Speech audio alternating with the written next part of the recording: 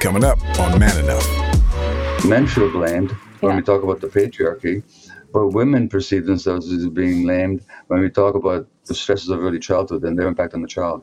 This is what we have to get. Nobody's being blamed here. It's human empowerment that we're talking about. Because in this culture, both men and women lack genuine power because they're so driven by unconscious forces. Okay? And when you're driven by the unconscious, you're like a puppet on a string. Being man enough, what does that mean? It's really manly to mess up, admit you're wrong, and then grow. I couldn't accept that I was evil. So maybe I'm broken, but those broken things could be corrected. Intimacy between a father and a son is me just wanting to put my head in your lap. I love you, son. You haven't called me benevolent sexist, but my experience is women are better. Even if it's a positive, it's still not equality. I don't blame men for that. I just blame the system. This is Man Enough. Hello and welcome to I know we say a lot of our episodes are special, but I have been personally fangirling, fanboying, whatever the gender neutral term is about this next guest. And so I'm just so happy to have this episode airing and to get his time. Jamie, Liz, how you guys doing? Are you ready for this? So very much ready. How about you, Liz? Yes, this is the conversation of my dreams. I'm really thrilled to be here with all of you. And before we introduce him, because we focus so much on radical sincerity and vulnerability on this podcast, Jamie texted me about 30 minutes ago and said, "Hey man, I'm not going to join. I'm really having a tough day. I'm not myself today. I just need some space." And I said, "Jamie, I love you. And the way that you're always there for me," I said, "if there's one show to join, one episode to bring your full self to, it's going to be this one." And I'm happy that you showed up, man. Me as well. Thank you for doing for me what I needed. Liz, are you ready to do the honors? Yes, to introduce a guest that needs no introduction whatsoever. Dr. Gabor Maté is a renowned speaker, best-selling author, highly sought out for his expertise on a range of topics, including addiction, stress, childhood trauma, and development. And Dr. Maté has written several books, including his new book, a New York Times bestseller, The Myth of Normal: Trauma, Illness, and Healing in a Toxic Culture. We are such big fans of your work. We've been reading you for years. And so we're really excited to get this time with you. Well, thanks for having me. Okay. There's so many things that we want to talk to you about today. But one thing that I would love to start with, we ask every guest this question.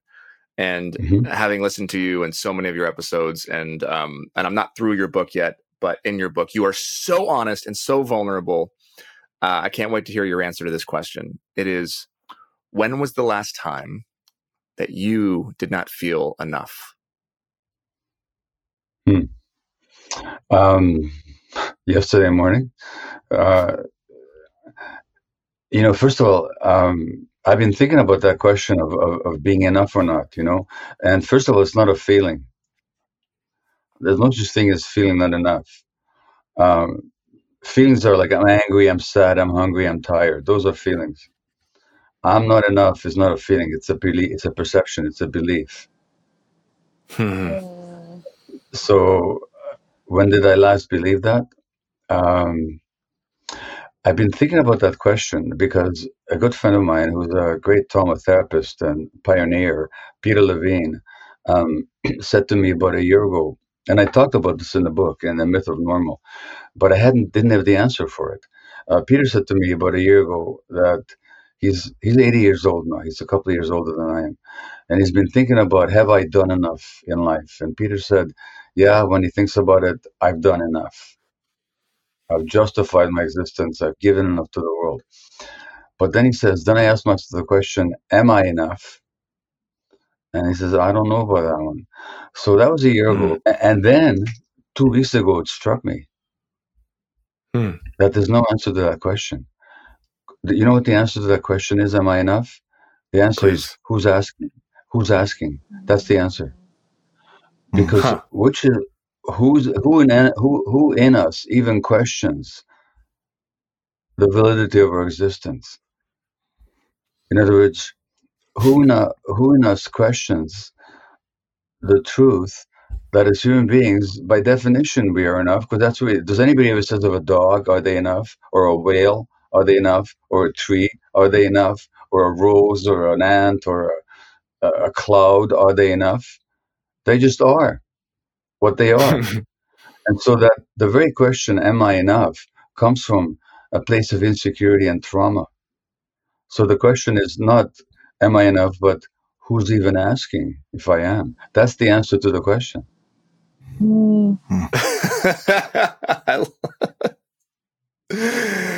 Oh, well, first of all, it's now going to, when we ask the question, which we'll have to discuss on the podcast moving forward, even if we should, it's a belief versus a feel. I love that so much. And it's so right. It is a belief system. That's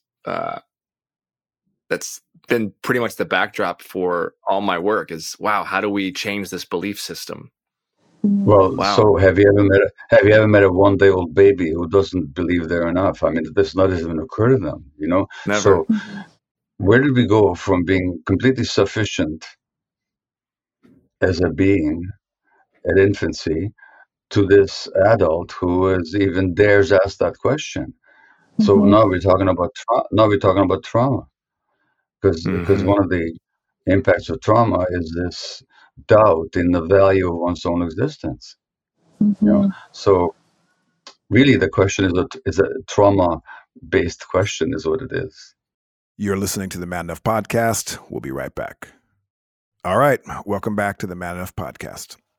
If, let's say, someone is asked to do something, perform something, do a task at a job, show up as a husband or a parent, and you feel, and I like the language you're using, but let's say it's a job and you don't feel equipped enough. So the question is maybe not coming from someone else's perspective or perception, but rather it's, do I feel enough? Do I feel prepared? Do I feel like I have all of the materials and, the wherewithal to be what I need to be? How is that not a feeling, or how is that not related to myself versus someone else's who's asking the question? So, Jamie, can you run as fast as Usain Bolt? Absolutely not. No chance. I might think I can, but I wouldn't. Can you throw 3-pointers like Steph Curry? That's an absolute no. Okay. Well, I'd share your secret. Neither can I. So if you're speaking about specific tasks, it's perfectly legitimate to say, I don't know enough how to perform this task. But the question, am I enough? That's not what it's asking. Right. The question, am I enough, doesn't ask, can I do such and such? Am I good enough? I don't know how to fly an airplane. I know billions of things. There are billions of things that I don't know more than the things that I do know. So to say that I'm not adequate for a specific task, no, I'm not adequate to beat Usain Bolt in 100 meters. I mean, for God's sakes, I'm only 5'7" and I'm 78 years old. But even when I was 20 years old, I couldn't have beaten him, So I'm not enough. I'm not adequate enough. I don't even have adequate skills for that task. But that's a different question from asking, am I enough? Am I doesn't have to do with doing. It has to do with being. And when you're asking, am I enough, you're questioning the very basis of validity of your existence. And by the way, that I can't run as fast or dunk basketball like Steph Curry, that's not a feeling. That's a perception. It's a completely valid perception. It happens to be the truth. But it's got nothing to do with, am I enough as a human being? Do you understand the distinction? I do, yeah. Yeah. I think one of the most interesting things that you've done for our culture and for your discipline really is to create a new model about how to see mental health. So when I think about disability, there's a social model and there's a medical model for disability. And the medical model was like, you're disabled, you're missing an arm, or you're in a wheelchair, so you can't go up the stairs, you can't do this, you can't do that. You're broken. And the social model of disability, that's a more modern approach to disability, is to say, you're not broken. The fact that there's not an elevator, or that this place is not accessible, that the environment is broken in a way, not you. And that's really the beauty of a lot of your work, is that you, and in your recent book, where you really question, whether we're toxic or society is the one that's toxic, and that's sort of No, I don't question. I point out.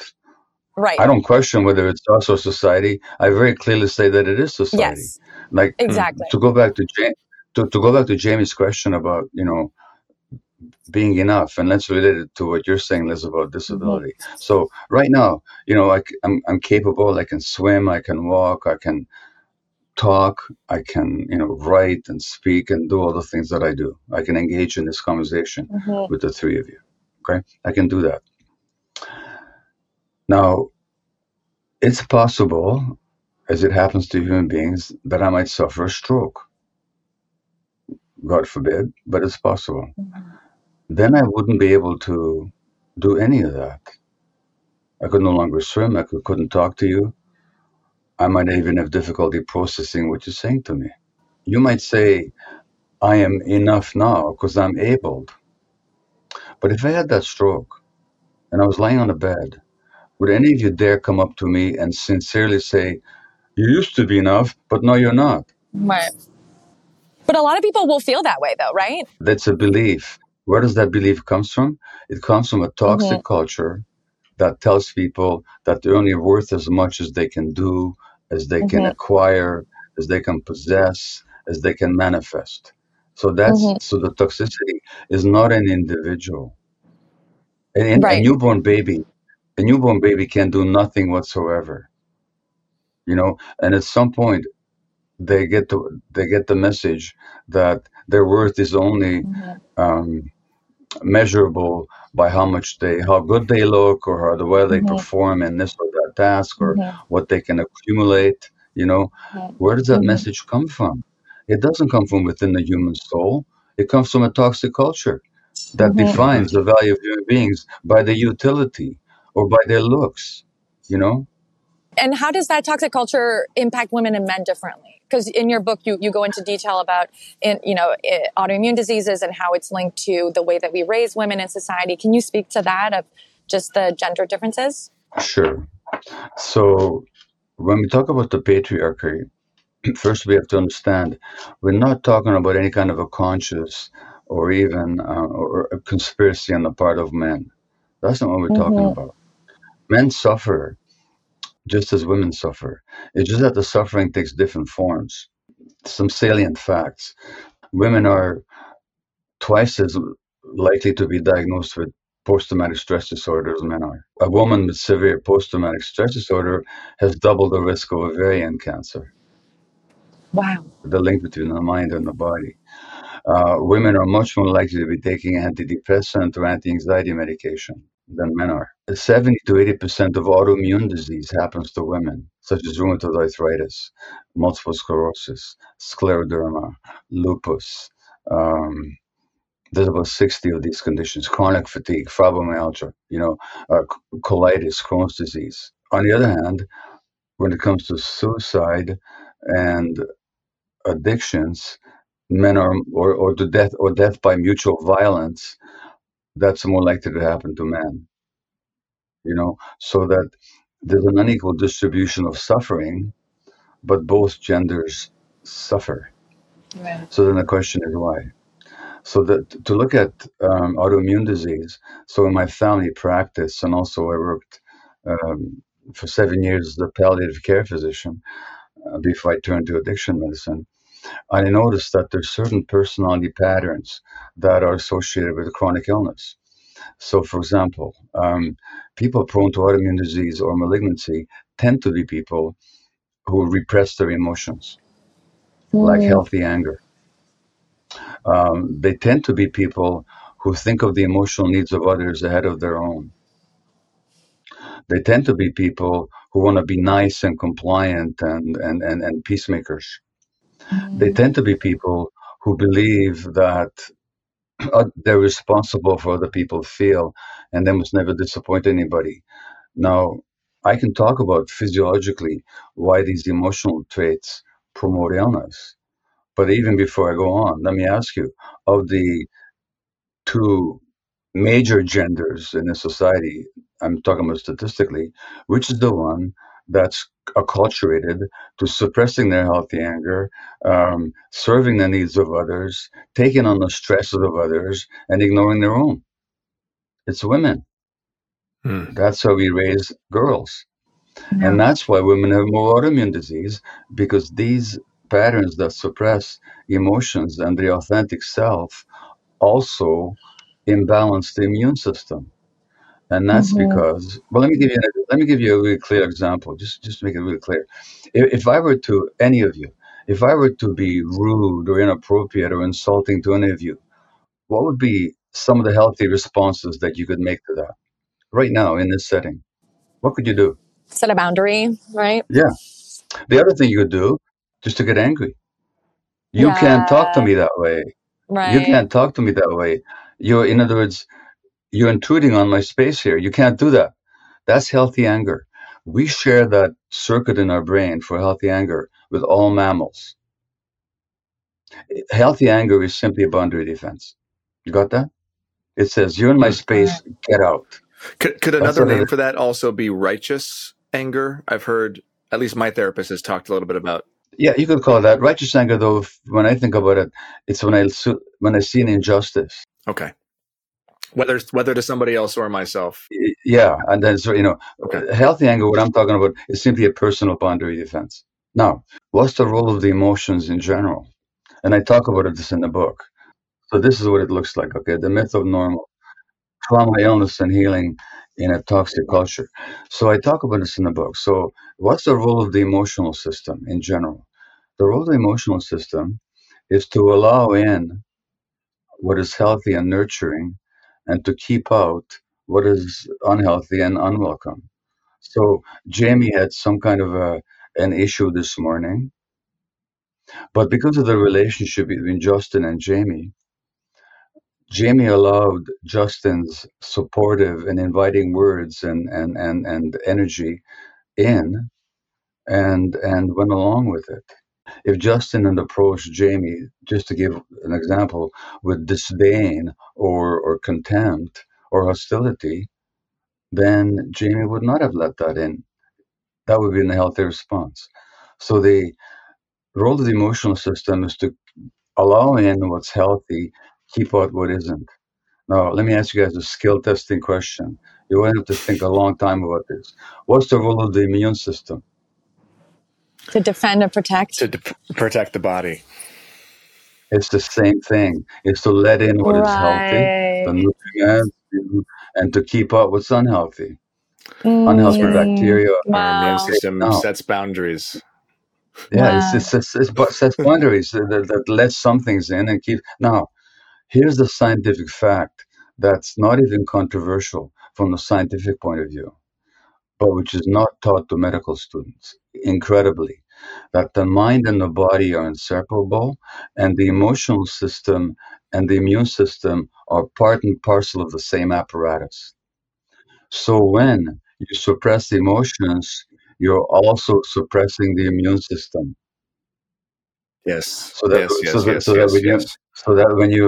when you imbalance your emotions, you're also imbalancing your immune system, and that's why those emotional traits of self-suppression also turn the immune system against you. And that's why women have more autoimmune disease, because they're programmed to do that, not by biological gender, but by the demands of the patriarchal culture. So that's what I mean, partly what I mean by a toxic culture. So let me give you an example. There was a study out of Massachusetts. They looked at 2,000 women over 10 years. Those women that were unhappily married but didn't express their emotions were 4 times as likely to die as those women who were also unhappily married, but they did express their emotions.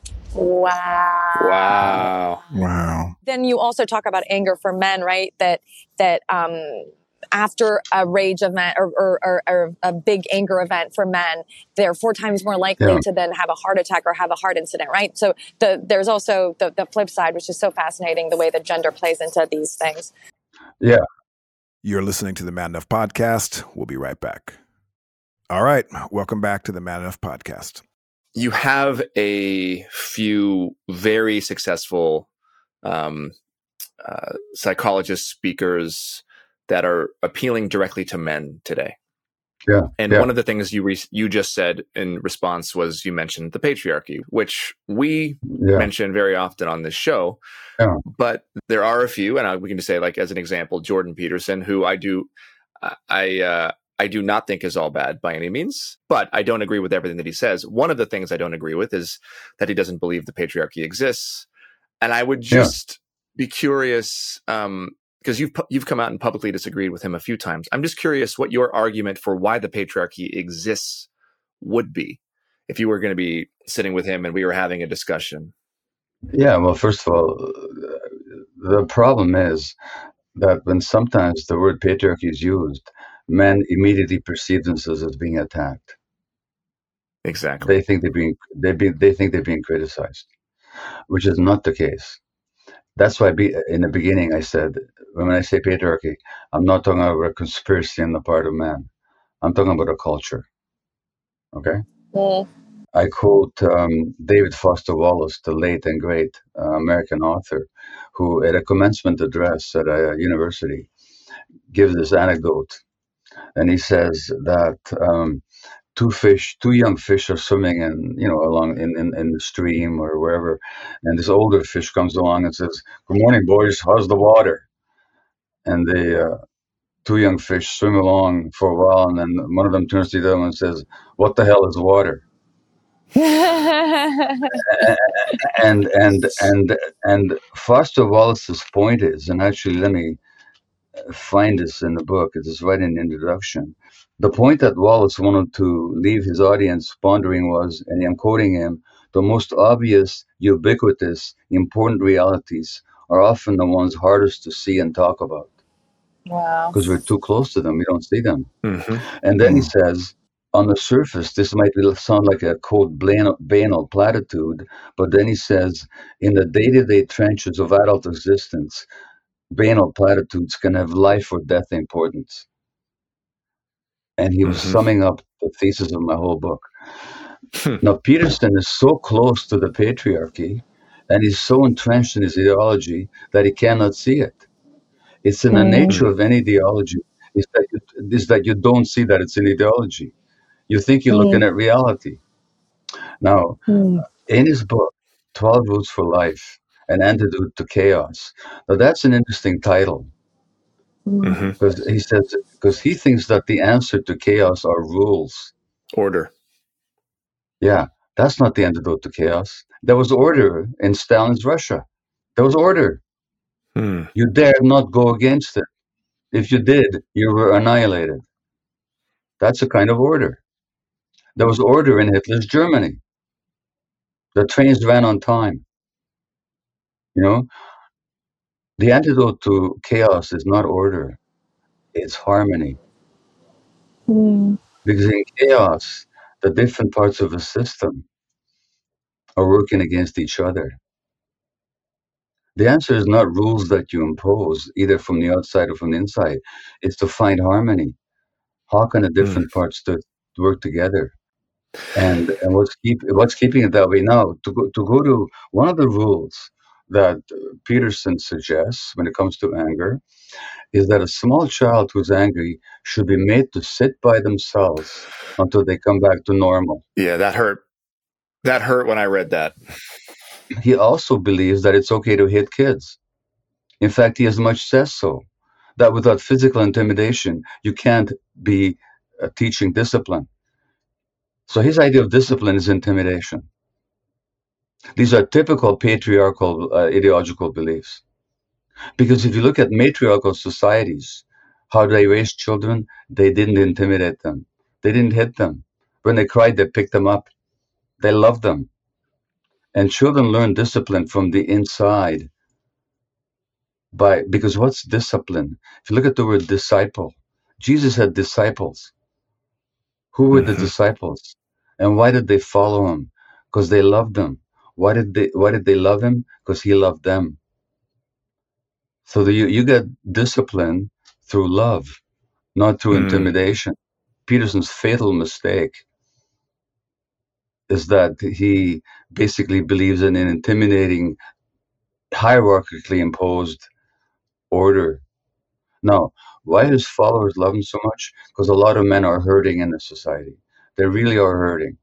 This culture has deprived men significantly. For example, there used to be real jobs where people had a sense of purpose and belonging and meaning. They may not have been perfect, but they were productive, well-paid jobs. That's been taken away. What's the result? 100,000 overdose deaths in the US last year. Do we think that came from nowhere? That came from the destruction of people's sense of belonging. What in my book I call dislocation, not my word. I borrowed it from a friend of mine, Bruce Alexander, a psychologist, who himself borrowed it from an economist called Polanyi. Dislocation is when you don't have a sense that you belong, you have a sense of purpose and a sense of meaning. Now this society creates a lot of dislocation for people. So people are lost. They're angry. Then it's much easier for them to think that the source of their loss is all these uppity women and feminism, or all these blacks who want equality, all these immigrants who want to take their jobs. It's much easier for them to see the enemy as some kind of an external threat than to see that it's the system itself that's creating their suffering.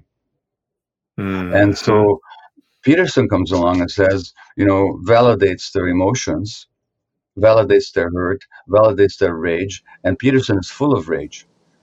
You listen to his voice; he's choking with rage. He's choking with rage all the time. Literally, he's choking with rage. In this society, in Western society, for hundreds of years now, we become completely dominated by the left brain, and we're afraid of the intuitive, emotional, vulnerable right brain. And Peterson is desperately afraid of the right side of his brain. And he's with the left brain, which is brilliant. He can make all kinds of brilliant arguments and create wonderful things, but it's lacking that balance. And by the way, when the British colonialists came to North America, you know what the first thing they did to the natives, in Canada at least? They destroyed the matriarchy. They because power used to be passed on matriarchal lines in indigenous culture, at least in the north part of North America. I imagine elsewhere as well. But the colonists knew that if we're going to control these people, first we have to destroy the matriarchy. So they established the patriarchy. Now, how anybody can look at this society and see this left brain dominance and sees the fact that most of the power is wielded by men of a certain color, by the way. How can anybody look at this culture and not realize that we're living in a patriarchal culture? Not because men are conspiring. Most men are not even aware of it. They're the victims of it themselves. You'd have to be completely blind to the ideology. And young men have suffered a lot in the last few decades. And so Peterson comes along and says, your anger is righteous, and these feminists are ruining it for you. And here are the rules we have to follow. It creates a kind of, he comes along sort of like a stern but caring father who's going to give you the rules to how to live. A father that many of these men haven't had. If I could just share, exactly. Jamie and I are both Baha'is, and I shared a quote in my TED talk, but I want to just read this to you because it encapsulates what you're talking about. This is from Abdul Baha. He says, "The world in the past has been ruled by force, and man is dominated over women by reason of his more forceful and aggressive qualities, both of body and mind. But the balance is already shifting. force is losing its weight in mental alertness and intuition, and the spiritual qualities of love and service in which women are strong are gaining ascendancy. Hence, the new age will be an age less masculine and more permeated with the feminine ideals, or to speak more exactly, will be an age in which the masculine and feminine elements of civilization will be more evenly balanced. And that is why we're doing the show. That is why I've chosen this as something that I care so deeply about.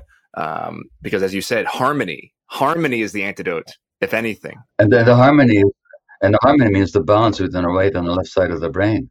Now, if you look at human evolution, if you actually look at it scientifically, human beings have been, our species has been in the earth, let's say on 200,000 years, give or take a couple of 10,000 years here or there.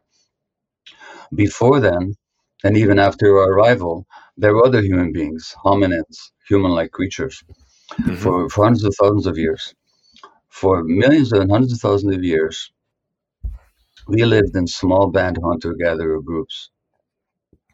About 50 to 60 to 80 people working together, traveling together, living together, raising children together, collaborating, communicating. In this society, children were raised in a loving way. As I said earlier, they were picked up, they were nurtured, they were not hit, they were not separated from the parents when the parents disapproved of their behavior. They were raised in a maternal kind of way. If the existence of our species can be measured in an hour, civilization is about 5 minutes ago. Yeah. Until 5 minutes ago, we lived in a matriarchal way, where it was not a question of women having more power. It's a question it was nourishing and communal and collaborative. So how are we living right now? And the patriarchal domination that came along with agriculture and the rise of private property and wealth and competition and power, that's a really new phenomenon. It goes quite contrary to our evolutionary needs and our evolutionary development. You're listening to the Man Enough Podcast. We'll be right back. All right. Welcome back to the Man Enough Podcast. How do you think, and you might not have an answer for this, but this is something that we talk about a lot on our show. We do not, and I've been very clear, this is not a man-hating, boy-hating, we're the problem show or message. My books aren't. And yet, because I have been asking, and same with Liz, I've been asking men to not reject the feminine parts of themselves, to embrace their humanity. It's so easily cast aside and looked at as, oh, that's just feminist propaganda. Oh, that's just liberal thinking. They're just trying to brainwash. Oh, you're trying to make men weak. And I love being a man. I love masculinity. I love the sensitive parts of myself. I was a very sensitive, empathetic young boy. I learned how to numb those parts of myself and stuff it all down. I'm wondering if you have any thoughts on how we could do better as a show, me individually, how we could reach some of the men who I believe are ready for this message, but are lost in this idea that the world is against them, and maybe prescribing to a different ideology. Okay, so first of all, where do people get the idea that the world is against them? Okay, we're born as newborns, completely trusting. Where do we come to the belief that the world is against us? Now, by the way, childhood trauma. I can relate to that. Yeah, childhood trauma. Yeah, because I used to wake up resenting the world. Really, I did. For a long time in my life. For most of my life, I resented the world more than I loved it. Honest to God, that's how I felt about it. Comes from childhood trauma. So if I said that there was a man who said that the world is a horrible place where everybody's against you, where everybody wants what you want. They want your house, your wealth, your wife, and these are your friends. It's a dog-eat-dog world. What would you imagine about the childhood of that man? It was painful. It's a painful. Now, this man was president of the United States. Donald Trump. He said that in so many words in his autobiography. If you read his childhood, it's a highly traumatizing childhood. His niece, Mary Trump, who's a psychologist, wrote a book about the Trump family where he talks about Fred Trump, the elder Trump. Fred Jr., Mary's father, died of alcoholism. Donald identified with the toxic masculinity of his father and became a great success. But look how angry he gets whenever he loses. He can't stand it. Anyway, I'm saying that these men who believe that the world is against them, they need to actually look at where that even comes from. Hmm. It comes from their own pain that they haven't looked at. Now, if you want to look at this issue, you know what? You know who you talk to? Talk to some war vets, veterans. If you haven't already done that, these war vets with PTSD, or talk to policemen with PTSD, or talk to firemen, the most masculine guys you can get. Um, and they very often suffer from severe PTSD partly because of the nature of their job. As cops or as firemen, as first responders, ambulance attendants, they see so much trauma, so much suffering, so much death, so much pain, so much cruelty. They absorb that. And what these tough, masculine men, what they will tell you is that toxic masculinity just about killed them. And what saved them is when they became vulnerable. They didn't used to have pain, they didn't used to have emotions, they were just tough. And the healing had to do with becoming vulnerable and recognizing their vulnerability. And we make this mistake of confusing vulnerability with weakness. Vulnerability is not weakness. To actually admit your vulnerability is to be emotionally very strong. Yes. To deny it is to be emotionally very weak. And these tough guys, these war veterans, these first responders, these cops, once they heal, they become very vulnerable. So if you want to appeal to men who are afraid of vulnerability, talk to some of these people because they will tell you their journey. They will tell you their journey from toxic masculinity to healing, which actually means embracing what we will call their more feminine side of vulnerability and emotional openness and emotional awareness. So that's one way to approach it. Gabor, the first thing I would love to say is thank you for sharing this. Also, I want to apologize for not speaking too much. I'm generally one that includes myself more than I am now, and I'm still and my heart and mind are in a space that's more suited to hear your words and to embrace them, more to interject. So please, not that you would, but please don't hear that as not an interest. I'm very, very, very much moved by your words. Thank you. I am curious to ask you a question about something that you wrote, and maybe you can. I'll quote you. You said all the diagnoses that you deal with, depression, anxiety, ADHD, bipolar illness, post-traumatic stress disorder, even psychosis, are manifestations of trauma. Yeah. I'm curious about that because some of it I understand. You experience something like you had just talked about, a policeman who goes and lives a life as they do, or a police officer, I should say. And that's more understandable to me. But something like some sort of depression or anxiety, or maybe explain that, Siska. I think a lot of us deal with that in different ways. And tell me where the trauma comes in, or what that trauma can look like. Does that mean actual events? Sure. When we were younger, how does that look?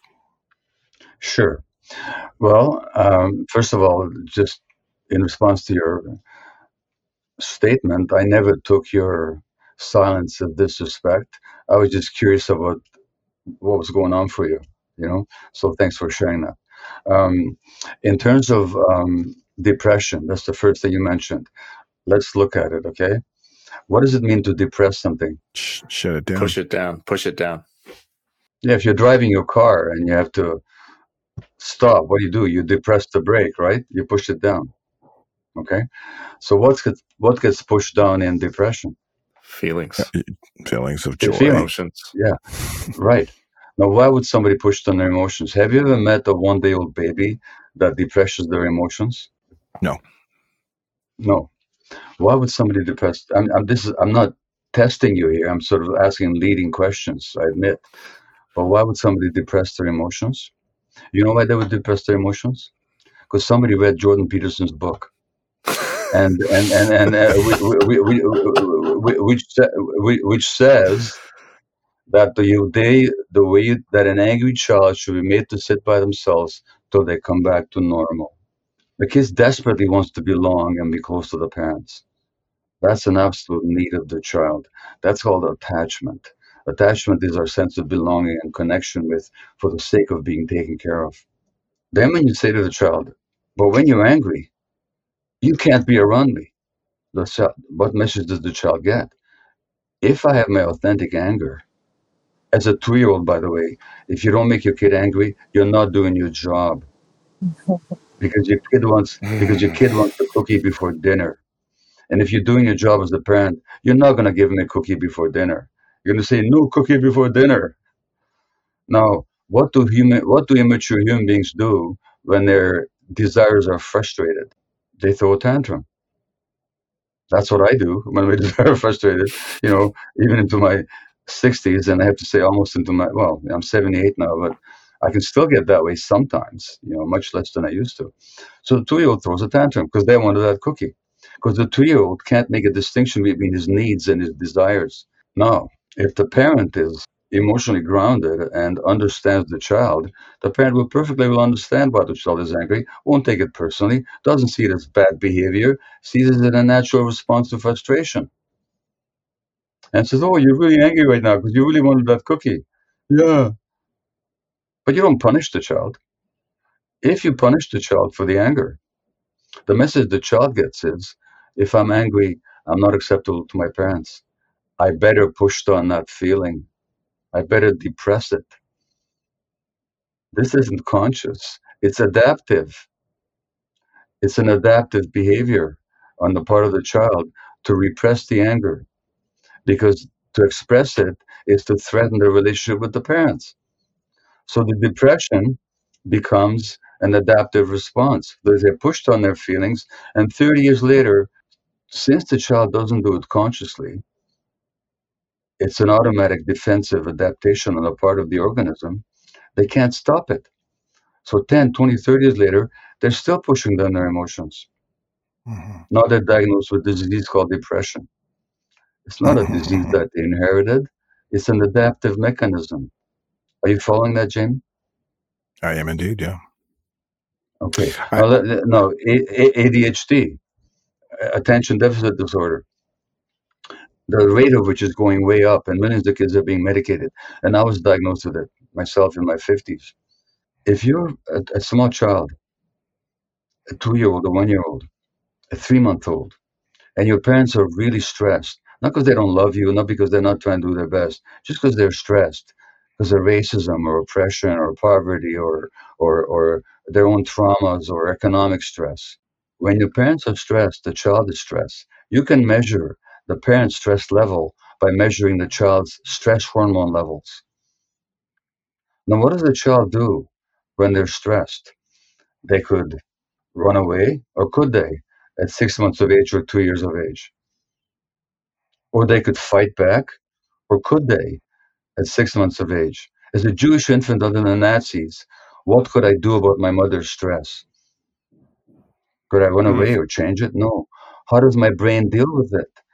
The brain deals with it by tuning out, by dissociating, by getting absent-minded. That's how the brain deals with the pain of all that stress. But when is this happening? This is happening when the brain is developing. The human brain develops in interaction with the environment. So the tuning out, which is an adaptive mechanism, gets programmed into my brain. And then decades later, I'm diagnosed with this so-called disease. So I'm saying that all mental health conditions can find their roots. And by the way, there's a British psychologist, Richard Bentall, who's a member of the British Academy, who summed up the literature very beautifully, the scientific literature. He said that the link between childhood adversity and adult mental health illness is as strong, as well documented as the link between cigarette smoking and lung cancer. Mm-hmm. And the average physician never hears that, never hears it. It's not part of their education. So does that answer the question for you? Yeah, indeed. Thank you for sharing that. I'm curious what your thought is, what we can do to unlearn some of these traumas.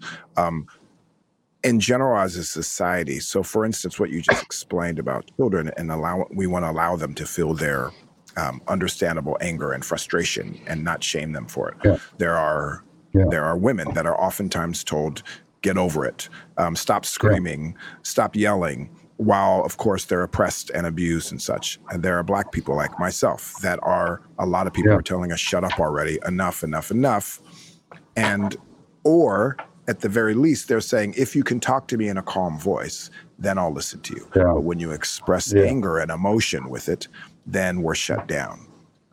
People who are oppressed, right? So now I know that exists. I've experienced that my whole life. I'm more curious in how do we undo the trauma for those that are oppressing, so that then they can then learn, right? So if we're men, if we are oppressing women, how do we undo some of that stuff so then we can then be better? Yeah. Sure.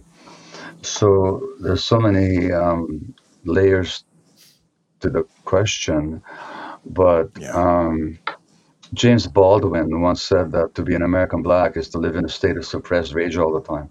And if you look at why Black men have high rates of high blood pressure, I think it's because of that.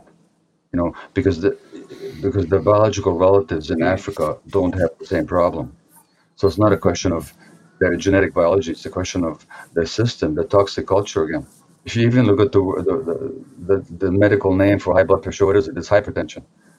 And think about that phrase, hypertension. Split it into two. Hypertension, too much tension. But your question was how to undo the trauma of those that are traumatizing people. You can't be done. Yogi Berra, the great baseball player and manager, once said this. He had these incredible aphorisms that only he could generate. And he once said, "If the people don't want to go to the ball game, there's nothing you can do to stop them." So yeah. You were talking about ADHD. Your book about ADHD brought me to tears. You touch on so many things. I really recommend it to anyone who's listening. Who's, I was diagnosed in my 30s, which felt very late. You in your 50s, which is even later. It must have been a lot to sort of take in. But you say, we should call it attunement deficit disorder. That there's a lack. Very often it's a lack of attunement with the mother that can, create lasting. Or the parent, but you do focus a lot on maternal moods, and that and a lot of studies. No. Actually, Liz, what I say in the book is the mothering parent, whoever the mothering parent happens to be. Right, the mothering parent. So right. But in most cases, could be the it's the woman. So you get into another problem here. Men feel blamed when we talk about the patriarchy. But women perceive themselves as being blamed when we talk about the stresses of early childhood and their impact on the child. This is what we have to get. Nobody's being blamed here. Mothers don't choose to get stressed. It's just or depressed. Right, but we also don't support mothers, right? No, we don't. I think you're absolutely right. We, especially in the U.S., I mean, literally no parental leave. We don't offer any kind of economic, social support. We put so much on mothers and so much responsibility, but then give them nothing to meet those expectations. And then when children suffer, we, to your point, blame them. But I'm curious how we can create policies that do, or just a culture and a society that does support mothers. And I guess as a follow-up, I also, I totally agree with your points about the patriarchy and how it, is based on a society of doing and pushes men and women pushes men into certain roles, but almost feminism, the latest version of it, if you take the last 10 years, it's been about a very masculine take on feminism and a very masculine take on how women should succeed and how they should perform. And in many ways, it's made, again, women more stressed. And it's not bad that women are working, obviously, but how can we have a healthier approach to female empowerment, to creating a more supportive society for everybody? First of all, I'd like to rephrase the last question, not female empowerment, but human empowerment. Yeah. Because in this culture, both Because in this culture, both men and women lack genuine power because they're so driven by unconscious forces. They lack power. Oof. Okay, that's the and when you're driven by the unconscious, you're like a puppet on a string, being pulled by these traumatic imprints. You know, Yeah. so it's human empowerment that we're talking about. Okay, so that's the first point. The second point is, particularly in the United States, the shocking fact is that 25% of women have to go back to work within 2 weeks of giving birth. Yeah. And you know what that amounts? No, you know what that amounts to? It amounts to a massive abandonment of infants because Yes. the infant needs that mother for a long time. So basically, this is a brutal culture that abandons right off the bat 25% of the infants. That's the first point.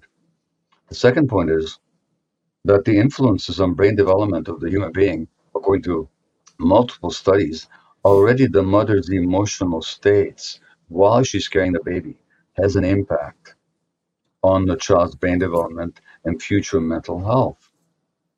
So mothers who are stressed or depressed pregnancy, their infants are more likely to have ADHD, for example, later on. Now, does any woman choose to get depressed or stressed? No. Why should we blame her as an individual?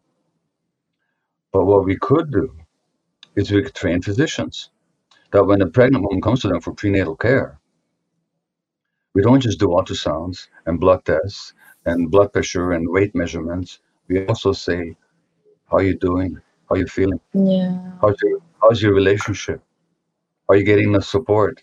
You could listen to women. And if the doctor doesn't have the time, let's find other people. Let's find a nurse. Let's find somebody else who can spend the time and listen to the woman. Because just being listened to empathetically immediately changes the emotionality of your body. You know? So that's just a very simple little thing that we could do. Secondly, we could look at how we give birth. We've completely medicalized birth. Yes. Birth is meant to be not just an exercise in pushing the baby out of the womb, but in creating a bond between mother and infant. How does birth do that? Natural birth do that? By releasing hormones in both the mother and infant that promote bonding, oxytocin and endorphins and vasopressin and so on. What's called a love cocktail. Now, modern medicine is absolutely essential, to save lives, and modern obstetrics has saved the lives of many men and many women, and many infants. Absolutely essential. But we've overdone it so that there's a cesarean section rate in many areas of North America that's over 40%. Cesarean sections, when they're necessary, are life-saving, but that's in about 10 or 15% of cases. The rest of the time, we've over-medicalized it. We're interfering with the bonding. We could demedicalize childbirth. We could actually put childbirth into the hands of midwives again, or physicians who are trained like midwives. And we know statistically the outcomes are a whole lot better.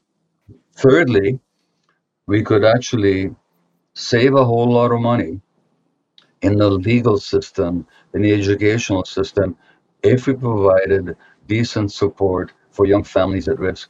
We could introduce human developmental education into the education of teachers so that teachers would understand that the human child develops, first of all, emotionally, and that the circuits in the brain that promote learning have to have emotional safety for their healthy development. So we wouldn't be stressing kids with standardized exams and rules and so on. We'd be promoting their play. Play is essential. We have a circuit in our brain for play. We share that with other animals.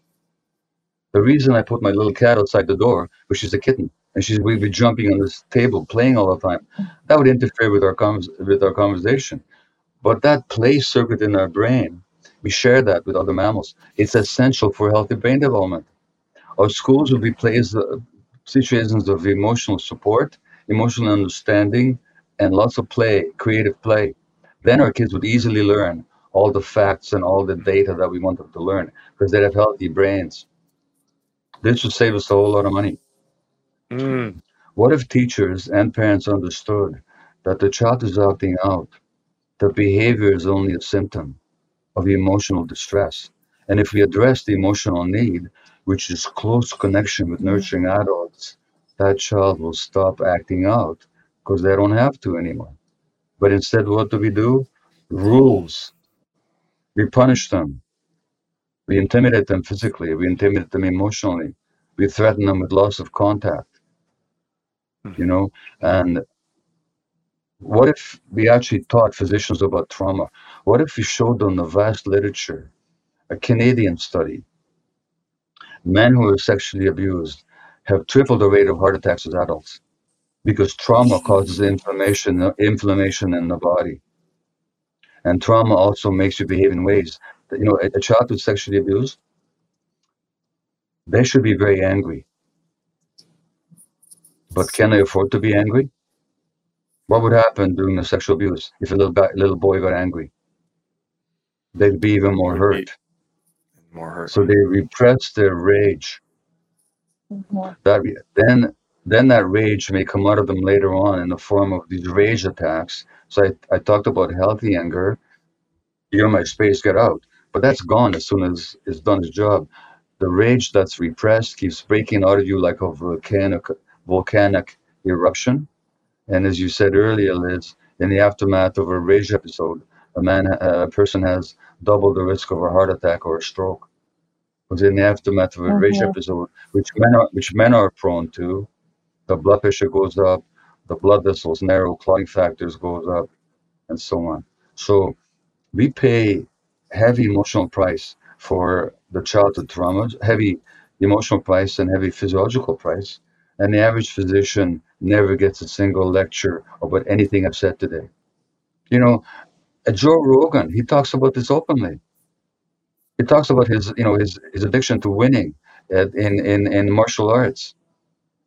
And he's much more open about his vulnerability now. And when I'm on his program, not that long ago, I asked him, when did you feel more yourself? Were you in this tense, competitive, masculine phase, or now that you're much more open and vulnerable and admit your emotions? He says, I'm much more myself now. I'm much more myself now. He's a real example in a positive sense. Whatever you agree with, I'm not talking about whether you agree with his ideas about everything. I'm talking about who he is as a person. And so that there you have somebody who was really masculine in that narrow sense. Now he's much stronger in both the emotional and the physical sense. So the answers to society are not that difficult. We just have to get the reality. And then before we wrap up, something I've been wanting to talk about and share with you, because again, it wasn't until listening to you starting your book, I really feel like the healing journey I've been on for nearly 2 years now is being put into words in a way that has been hard to articulate. We had a whole conversation about healing where Jamie is my best friend. Basically said, sometimes I'm worried about you because you go so deep into your stuff that I don't know where Justin is sometimes. And I'm wondering when is enough? When is enough? Something that happened to me, and I know you've shared a similar thing, is for about 10 years, I made documentaries about individuals who were terminal. My first experience with death was holding the hand of my uncle as he passed when I was 20, because nobody in my family was able to emotionally be there for him. I then went off to tell stories about young people who were dying of illnesses and how they were living in an attempt to teach people that you don't have to find out you're dying to start living. I then went on to make movies, studio pictures about those people. What I learned over the course of this nearly 7 or 8 years was that I only learned this through deep trauma work, that I had been unknowingly absorbing all of their energy. And here I was as a healthy, late 20s man telling their story, becoming close to them as they were dying. My career was growing. And overnight, I started to develop health anxiety, which I don't remember ever having deep fears of death, thinking about death. And before I knew it, I'd get a headache and I'd wonder if it was a brain tumor. I had children, and suddenly I was thinking about what would happen to them if I died. Would my wife fall in love with another man? Would he be better than me? Could he please her more than I could? And my brain was just going off on all of these different tangents and places. The first story I ever told was a 28-year-old man who had 2 children who said the words, "My biggest fear is that I'm going to be a shadow in the memory of my children." And then that sticks with me. And they text with me and then they pass. And some live. And it was living in my body. And I was filled with anxiety. And so I started to go deep and do trauma work, and once realized, as I was clearing a lot of this in pretty profound ways, that it wasn't mine. I just want to ask you, to anybody who's listening, who, whether it's health anxiety because they had a mom or a brother or a sister develop cancer or die prematurely, or a father, or they're just watching the news, if we have just people struggling with anger issues, what are tangible things? Because not everybody has access to healers, to the type of healing that I do. What are tangible things maybe some of our listeners can do to process some of the trauma, some of the repressed anger and emotions that exist in our body that are making us sick, in a healthy way? Well, let me follow the course of your statement as best I remember it from the beginning. Okay, so first of all, beginning with the conversation between you and Jamie. Oh, when is it too much, and so on, and can you go too deep? Okay, and when is it over? So there's 2 answers to that question. Okay, first is, I've talked about this publicly before, but I've written my own epitaph. Engraved on my gravestone. You know what it's going to say? It's going to say, "It was a lot more work than I had anticipated." That's what it's going to say. Because healing is actually about growth. It's about becoming whole. And that's, for most of us, that's a lifelong proposition. So in a certain sense, and people talk about growing wiser and growing older. You can actually grow as you get older, or you can shrink as you get older. So the question is, what do we choose? If we choose to grow and become more whole, that's ongoing work, and that's ongoing work for me. It's ongoing for everybody. There's nothing wrong with that. On the other hand, there's actually some deep validity to Jamie's question to you, because it's also possible to have identified with this, to have identified with my trauma and my healing, and to put too much all my energy into that rather than just living. So even the healing process, if one identifies with it too much, can be an escape from oneself. So I'm a healer and I'm a survivor, and I'm a trauma recovery person. That can become an identity, and then it can displace genuine living. So there's so that conversation between the 2 of you, I'd say there's 2 sides. On the one hand, it does need to go on to forever. On the other hand, it mustn't consume you. Yes. It mustn't take up your life. So that's the first point. The second point, what can people do? Well, look, these days it's really helpful if you can afford the therapist, if you have insurance, and not only that, if the therapist is any good, because the vast majority of what's offered as therapy is garbage, because it's got nothing to do with trauma. They just try and fix your behaviors. So, if you have the good fortune to be able to afford good therapy, and you find a good therapist, that's great. But what if you can't? Which is what your question is. Well, look, there's a good reason why the best-selling paperback in this country, week after week after week, is a book on trauma by my friend and teacher and colleague, Dr. Bessel van der Kolk. It's called "The Body Keeps the Score." The Body Keeps the It's Score. not it's not an easy read. I mean, in the sense that it's a lot of scientific information in it. It's very eloquent. It's a bestseller. Why? Because so many people are finding it helpful to find out about trauma. My book, The Myth of Normal, was published 2 months ago now. Next week, it'll be for its 8th week on the New York Times bestsellers list. Now, why is that? Because people actually want, because people are, and it's been a number one bestselling in my own country, Canada. Why? Because people are wanting to get this information. You don't have to have an expensive therapist. You can check out books. There's my books, all 5 of them. I'm not going to mention all the names. There's Bessel van der Kolk's book. There's Bruce Perry, who's worked with Oprah, and they've written a book called 2 books. They've written a book bestseller recently. It's called What Happened to You. And Bruce has another book called The Boy Who Was Raised as a Dog. You can get these books out of the library. You can read them. It'll promote your healing tremendously. You can talk. You can call friends and say, and own your vulnerability and say, you know what? I need help. Yes. I need help. I need somebody just to listen to me. I don't need you to counsel me. I don't need you to tell me what to do. I just want you to hear me. Then then there's physical practices such as yoga, such as walking, moving, getting into nature. Then there are spiritual practices such as meditation or certain kinds of prayer. You're praying for God to open your heart. If you have a concept of God, that is, maybe you don't. So there's all kinds of spiritual practices. There's communal work and community groups. There's peer counseling. You can look that up online, peer counseling. So there's lots of modalities. There's lots of modalities out there. The person who asks themselves, "How can I heal?"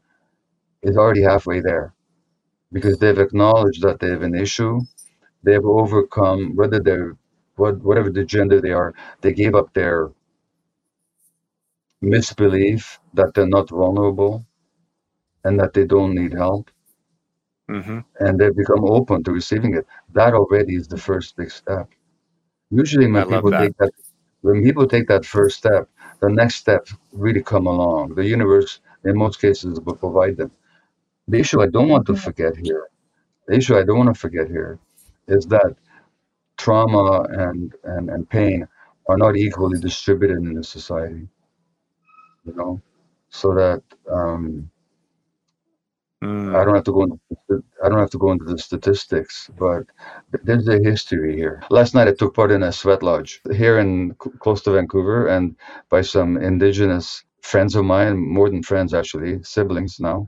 It was powerful, and but those people have suffered so much, just as indigenous people in the States have suffered, just as Black people in the States have suffered.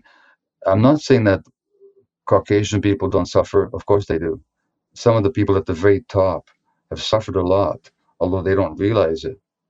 But still, suffering is not equally distributed, and therefore the healing has to go beyond just the individual. It really has to happen on a social level as well. Thank you. Thank you for that. We just want to wrap up with a last question, and Liz is going to ask you it.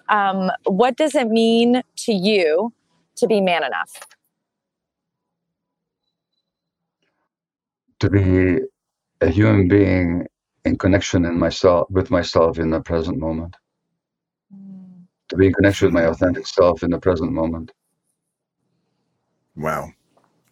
I love that. Beautiful. This has been so remarkable. Wish we could go for 2 more hours. Exactly. We are really speechless and so grateful that you took the time, especially coming out of such a crazy book tour, to speak to us. All of your scholarship and all of your research and writing has been so meaningful to all of us. And I know it'll be really valuable to our audience. Everybody I've told that you're coming on the podcast freaks out. And I know you have a big thing against idol worship and hero worship and what's happening in some of these communities. But I just want to acknowledge you for staying so true to the message, so true to your own healing, and using vulnerability and showing what it looks like and how it can be a strength, and not creating this soapbox, if you will, where we should all worship you. You're just so human and normal, which is now we know is a myth anyways. So just thank you so much. It's been such an honor to have you on this show. Well, it's my pleasure. Köszönöm And I szépen! almost say, szívesen. And I just want to say too that I really enjoy the format of talking to three distinct personalities or getting questions from these different directions, and It's a getting to lot. know. No, it's a wonderful format. I don't know how you came up with it, but it's unusual, and I really appreciate it. Thank you so much. All Justin's wonderful. idea. Well, thank you so much. Not even Thank you for a little being Thank you so game. much. God All bless you, my right. friend. Thank you Yes. for everything. Have a great weekend. Thank you, Dan. Thank Take you. care. For all of you who are listening, please run, don't walk, and pick up Gabor's beautiful book, The Myth of Normal, and In the Realm of Hungry Ghosts, and all of the other incredible work he's done. If you like what you heard, you can like and subscribe wherever you get your podcasts. Or where do they go, Liz? I always forget. manenough.com/podcast. Jamie, I appreciate you being so quiet and taking everything in today, and I'm excited to talk to you off camera as your brother to hold some space for whatever you're feeling. I love you both tremendously, and we'll see you next time. This is Man Enough. Thank you for listening to the Man Enough podcast, produced by Wayfarer Studios and presented by Procter & Gamble, in partnership with Cadence 13, an Odyssey company. Hosted by Justin Baldoni, Liz Plank, and me, Jamie Heath. If you like what you heard, please follow us and tune in weekly as we undefine masculinity and learn in real time. Justin Baldoni, Jamie Heath, and Tara Malhotra Feinberg from Wayfarer Studios, Mark Pritchard and Anna Saalfeld from Procter & Gamble, and Chris Corcoran from Cadence 13 are our executive producers. Kayla Nicholson is our producer. Ashmi Elizabeth Dang is head of marketing, and Susie Landers O'Connell is our lead editor. Thanks for listening.